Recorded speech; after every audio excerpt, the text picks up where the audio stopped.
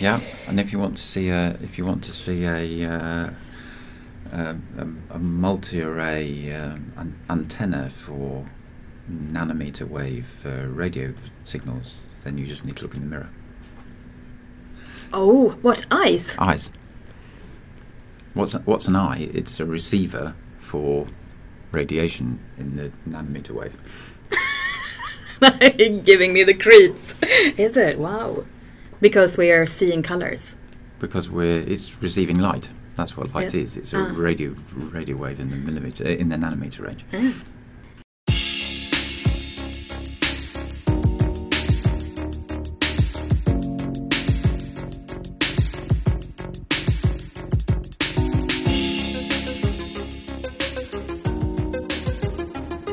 Hi, Paul.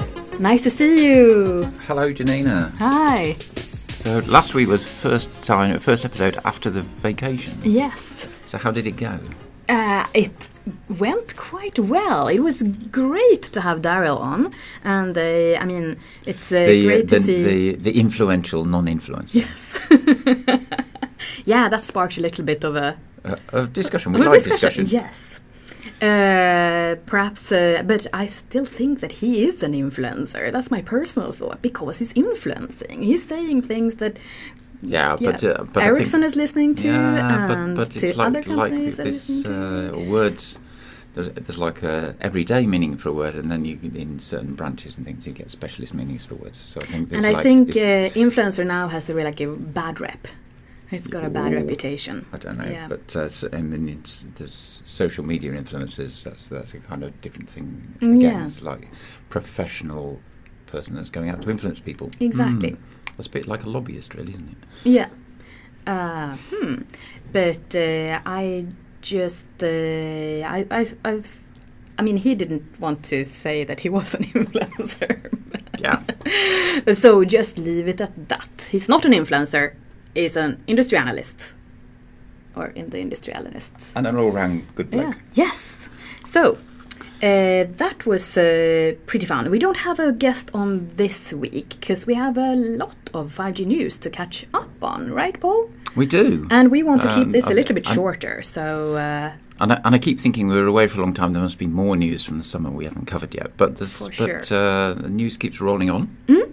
And this is basically from this last week. This last things week that we have, also. And I think there are two topics that we're going to talk about. We're going to talk about devices, and I think there we actually mean a little bit chipsets, but maybe also a little bit about phones and handsets and other stuff. Cool. In the wake of the Apple event. And another event we'll come on to in a moment. Okay, cool. So the innards of phones is one of the topics. Yeah, and then we're going to go back to one of our favourites. We've had a long break, so we thought we could start back and talk again about Spectrum, because it's such a fun topic. Yes, I think we need to do a little bit of start with devices. We can do that, but for the Spectrum though, I think you need to do a little bit of a recap. So we will. Yeah, well, we'll go back to basics. Yes. Okay, let's start off. So the big Apple event of the year happened this week. They launched new phones. No 5G phones from Apple yet. No 5G phones from Apple yet. Yeah, and the discussion was, will that have big consequences for Apple? Yeah, and I also heard that discussion around what the people in China think about the fact that there's going to be no Apple 5G phone. China, of course, we talked about last week, and we're expecting that to go live, from towards the end of this year, when Chinese consumers get to put their money down for their 5G handset, Apple's not going to be amongst the choices. But clearly, I think if you look at 4G, or maybe even 3G, they weren't necessarily the first people out the door with handsets on the new technology. No, they are quite slow every time. They have a different strategy. So it'll be interesting to see how that plays out. Yes, and tell us a little bit about that strategy. What do you think about it? It's like, is it clever?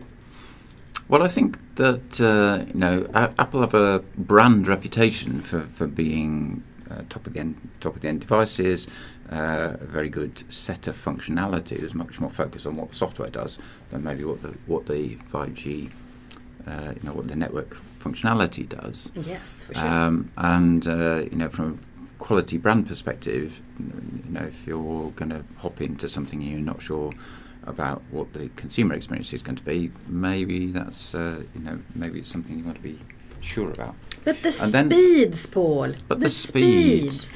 Yeah, but you can get a good experience on 4G, and the number of handsets being sold in 5G at the moment, although it's rising very quickly, is still fairly small. Yeah. I think Samsung has sold about 2 million handsets so far for 5G. I saw a number somewhere. Expecting maybe 4 million by the end of this year. In contrast, there are billions sold every year total.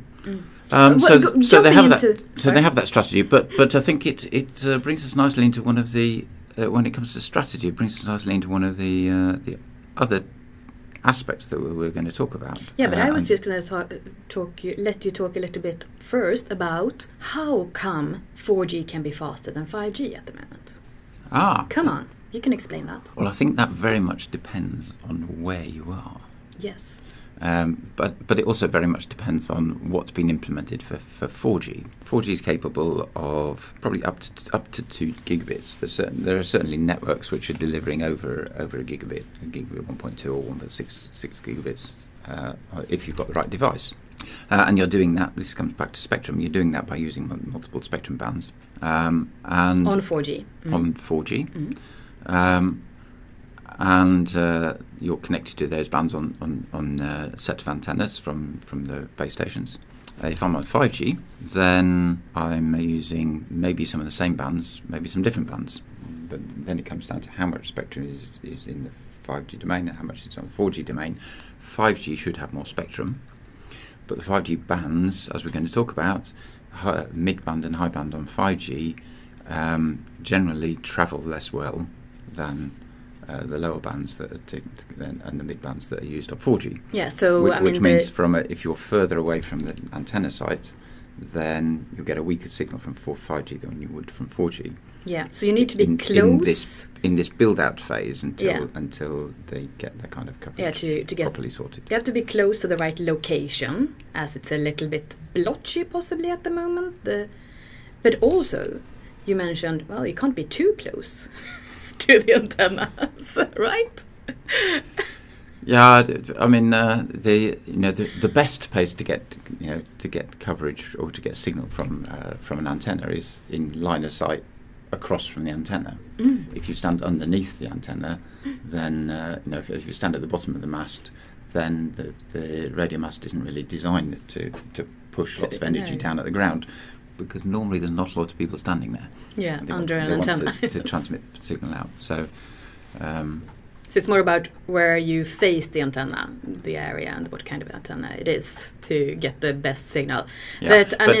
But we are in a build-out phase at the moment. Exactly, so, that was what I was going to conclude. And both in terms of, because the 5G products are fairly new, the 5G software is fairly new, so I think there's also a lot of work being done with people like Ericsson and our peers to optimise how the system is working in terms of 4G and 5G. Yeah. Maybe you get 4G when you might want 5G, but maybe just where you are, 4G would be the better bet. But we'll see that developing. And then I think if you look globally, it varies quite a bit depending where you are as well. So in the US, where they're using millimeter wave, the base stations have quite small coverage areas, but they give much higher speeds. So in the US, if you're connected to a base station, you getting over a gigabit per second. If you're on a mid band, then maybe you're getting a few hundred megabits per second. For sure, and we'll talk about more about those things in our spectrum segment later in this episode. Yes. But I was just going to say, what this basically is that, okay, on 4G, you can get pretty nice speeds on 4G, but that will basically this is the top speed. On 5G, you will be able to expect more I in a very Absolutely. soon to come future. Even though it is possibly a little bit blotchy at the moment, this is where the energy is put, and it will become better and better. Right? Some positive outcome there on that discussion. I love your optimistic tone, Janina. but that brings me back to what I was going to say when we're talking about Apple and devices, and that's what we've just seen this big trade show in Germany, the IFA. Ah, yes. Which we've. Hello, Mr. IFA. We struggled to find out what IFA stands for. We searched your website from top to bottom, and it's not there. But it's one of the world's biggest consumer device shows. So lots being talked there about. And it was in Berlin this or last week? Was it this week? I've seen the news, so I guess it was last week. But it was very recently. It was very recently. We just read the news. We weren't there, unfortunately. No. We are not into consumer devices, Paul. Yeah, at least but Ericsson there's a new generation of chipsets coming through at the moment, which will be in 5G devices around the end of this year. And of course, there are a lot of new things happening in 5G.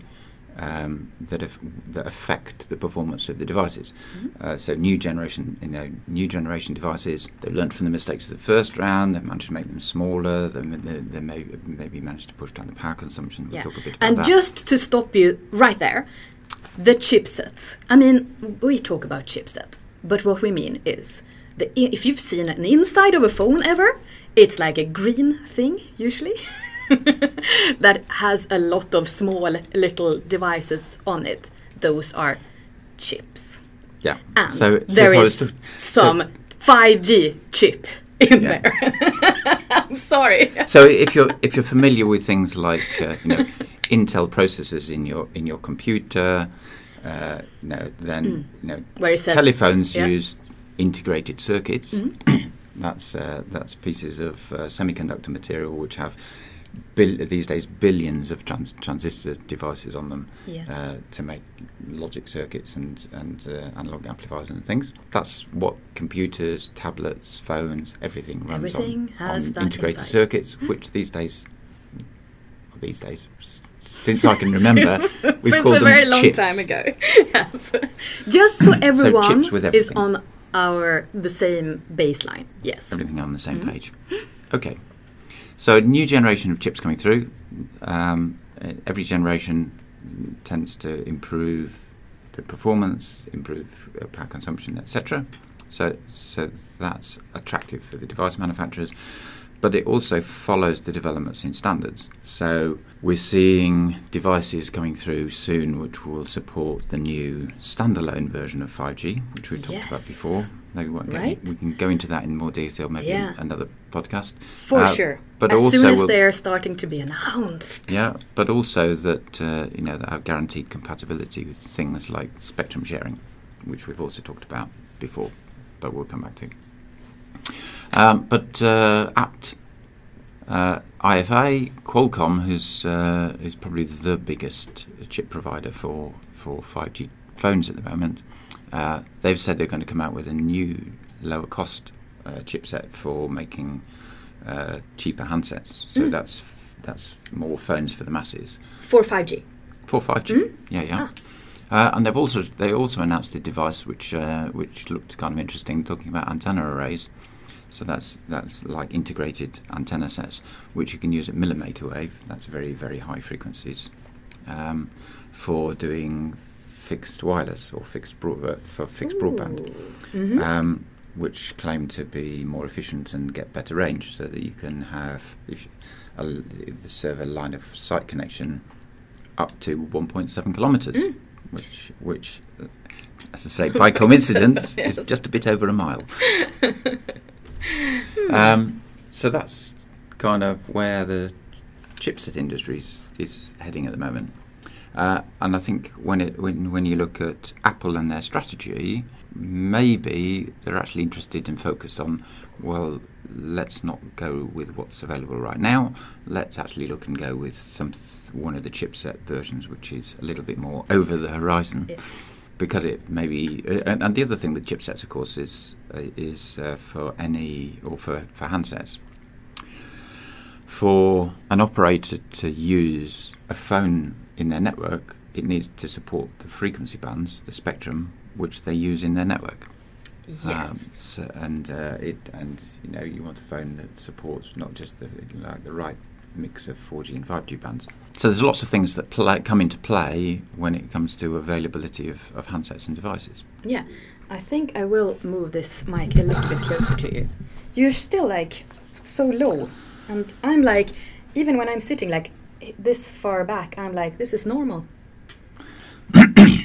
Sorry. Him. But you also, when you say really interesting things, you're 6.5. Listen closely, listeners. That's fair. And when we were talking about devices now, how about some news about the foldable devices that you heard? Foldable. That was a snippet. The EE in the UK look like they're going to get Samsung's foldable phone. That's nice news for 5G. For 5G, yeah, foldable 5G phone. So that's something to snap up if you're over there. Yeah, but I guess that means that it's just a matter of time until it comes to other network operators as well. Oh yeah, of course. Yeah. So foldable phones. Foldable phones coming soon. New standards. New standards, new chipsets. So lots happening on the device front. But let's talk about spectrum. Yes, let's go over to the spectrum. Let's go back to basics. So we keep talking about spectrum, and there's a good reason for that. Yeah, why is it so important? Yeah, I mean, if you think of spectrum, if you think about plumbing, if I want to deliver water to a house, then I put it down a pipe. Yeah. And if I only have a small pipe, then I'm a bit limited to how much water I can push through that small pipe. I can increase the pressure and get a faster flow, but I'm still pretty limited in how much I can carry in the pipe. If I add some more pipes or bigger pipes, then the amount I can push through, the amount of water I can push through, is a lot more. Yeah. And that's what basically spectrum is about. Now, the spectrum is a word for the parts of the radio band. In particular, you can use the word also in terms of light.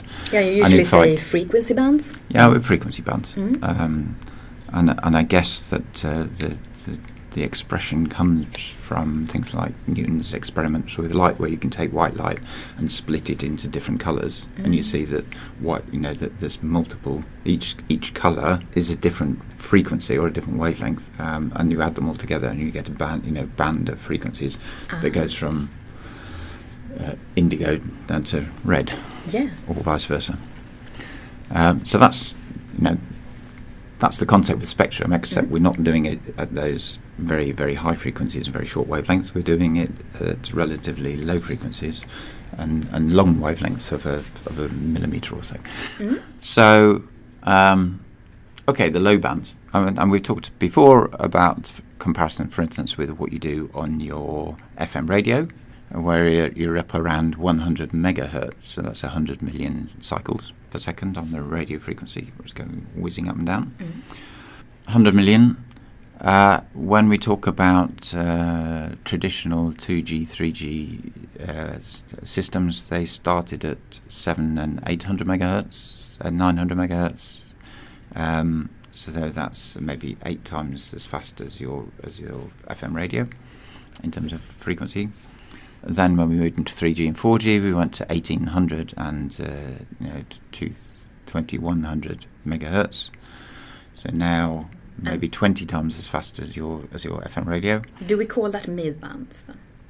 So 2 megahertz, 2100 is kind of moving up towards mid-band. Towards mid-band, so we're still on low bands. So when we talk about 5G and mid-band, then we're normally talking about maybe from 2600 megahertz, say 2.6 gigahertz, and up to maybe 3.8, 4.5 gigahertz. Okay. So that's normally what we talk about as mid-band when we talk for 5G. 5G. Okay.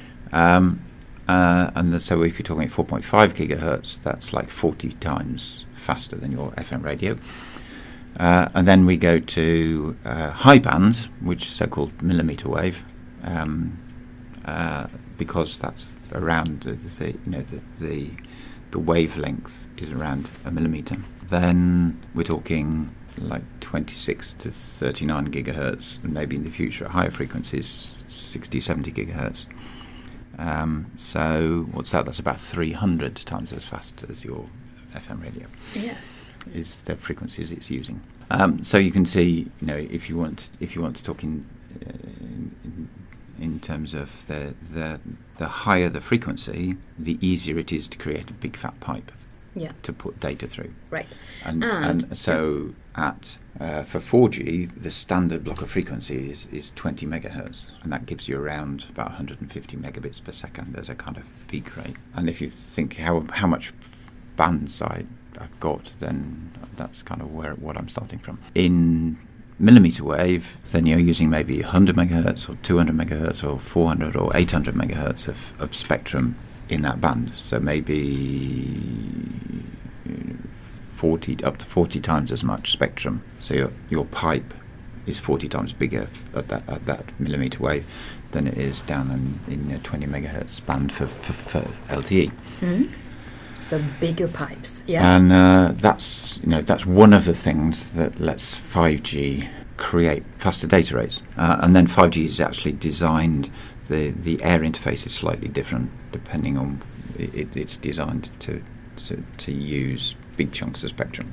If you wanted to scale LTE is set up to work in 20 megahertz bits. So if you had 800 megahertz to play with, you'd have to split it down into 20 megahertz chunks, and that becomes inefficient. So 5G is more efficient to transmit data in higher spectrum bands. Yeah, but not all countries have the high bands at the moment available, because that is regulated. I was going to correct you there, because I think all countries have all of the bands. And the thing with frequency bands is that pretty much all of them are assigned to be used by somebody for something. Yes, of course. So so there's a process that goes on to free up bands and license them for doing other things. So a classic example was when we had analog TV, and the bands that were used for analog TV got reassigned to use for other things when we stopped sending analog TV signals. Mm-hmm. But before an operator can launch a 5G system, they have to have a license from the government to use the spectrum bands. Yeah, and that's where it comes to spectrum auctions. That's where it comes to spectrum auctions. There's an interesting process there. That there's an international process to harmonise which bands get used for different uses, like mobile networks. So there's kind of harmonisation on which bands should we use for 5G. But at a national level, it's still down to the national government to decide which bands they want to use and when. And that's influenced by the situation locally in terms of because every country has a slightly different map of who's using what bands for what. And then there are some things which need to be standardised internationally, like if I've got a satellite that's flying over everywhere, it needs to be using a frequency band that isn't going to interfere with particular bands being used in particular countries. Yeah, so is that an example of what is using a high frequency band at the moment? Satellites? Satellites could be using high frequency bands at the moment. What other things? Well, one of the things, if you look at, one of the things is actually mobile networks, strangely enough. One of the things that's quite common in a mobile network is to get the signal from the base station, so that you send your data, your web surfing, through your phone to the mobile base station, and that signal then needs to get to the internet, and that's something that we've talked about before: transport, backhaul. Your favourite topic. Yeah, and that could be carried over an optical fibre, or you could carry it over a microwave link. Yeah, and we saw, was it during July that we saw 100 gigabit per second on one microwave link? Yes. Yes. But what we've seen is as mobile networks have gone up in frequency band, then the microwave links which we've used have had to kind of stop using some bands because they want to use those for the mobile network, and they've actually moved up in frequency band. So now when we're talking about mobile networks using 28 gigahertz or 39 gigahertz, the microwave links are now talking about using maybe 60 or 70 gigahertz. So they're one step ahead. 60 to... Oh, goodness gracious. Yeah. And they talk a lot about E-bands. Is that E-bands? Yeah, I think that's E-band. I'll need... I'm sorry. I'd need to look it up.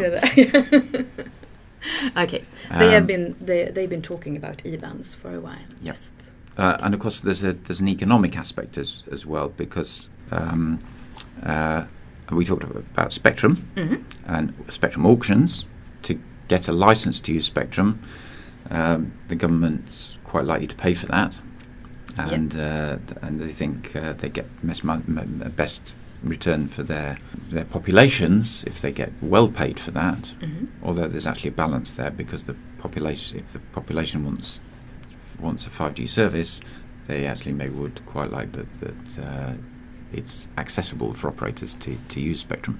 And it's also like an agreement that when you buy a certain amount of spectrum, you also sign an agreement that yes, we're going to do this with it, and we're going to deliver this amount of network to this amount of people or something like that. That's at the same time, or in conjunction? I mean,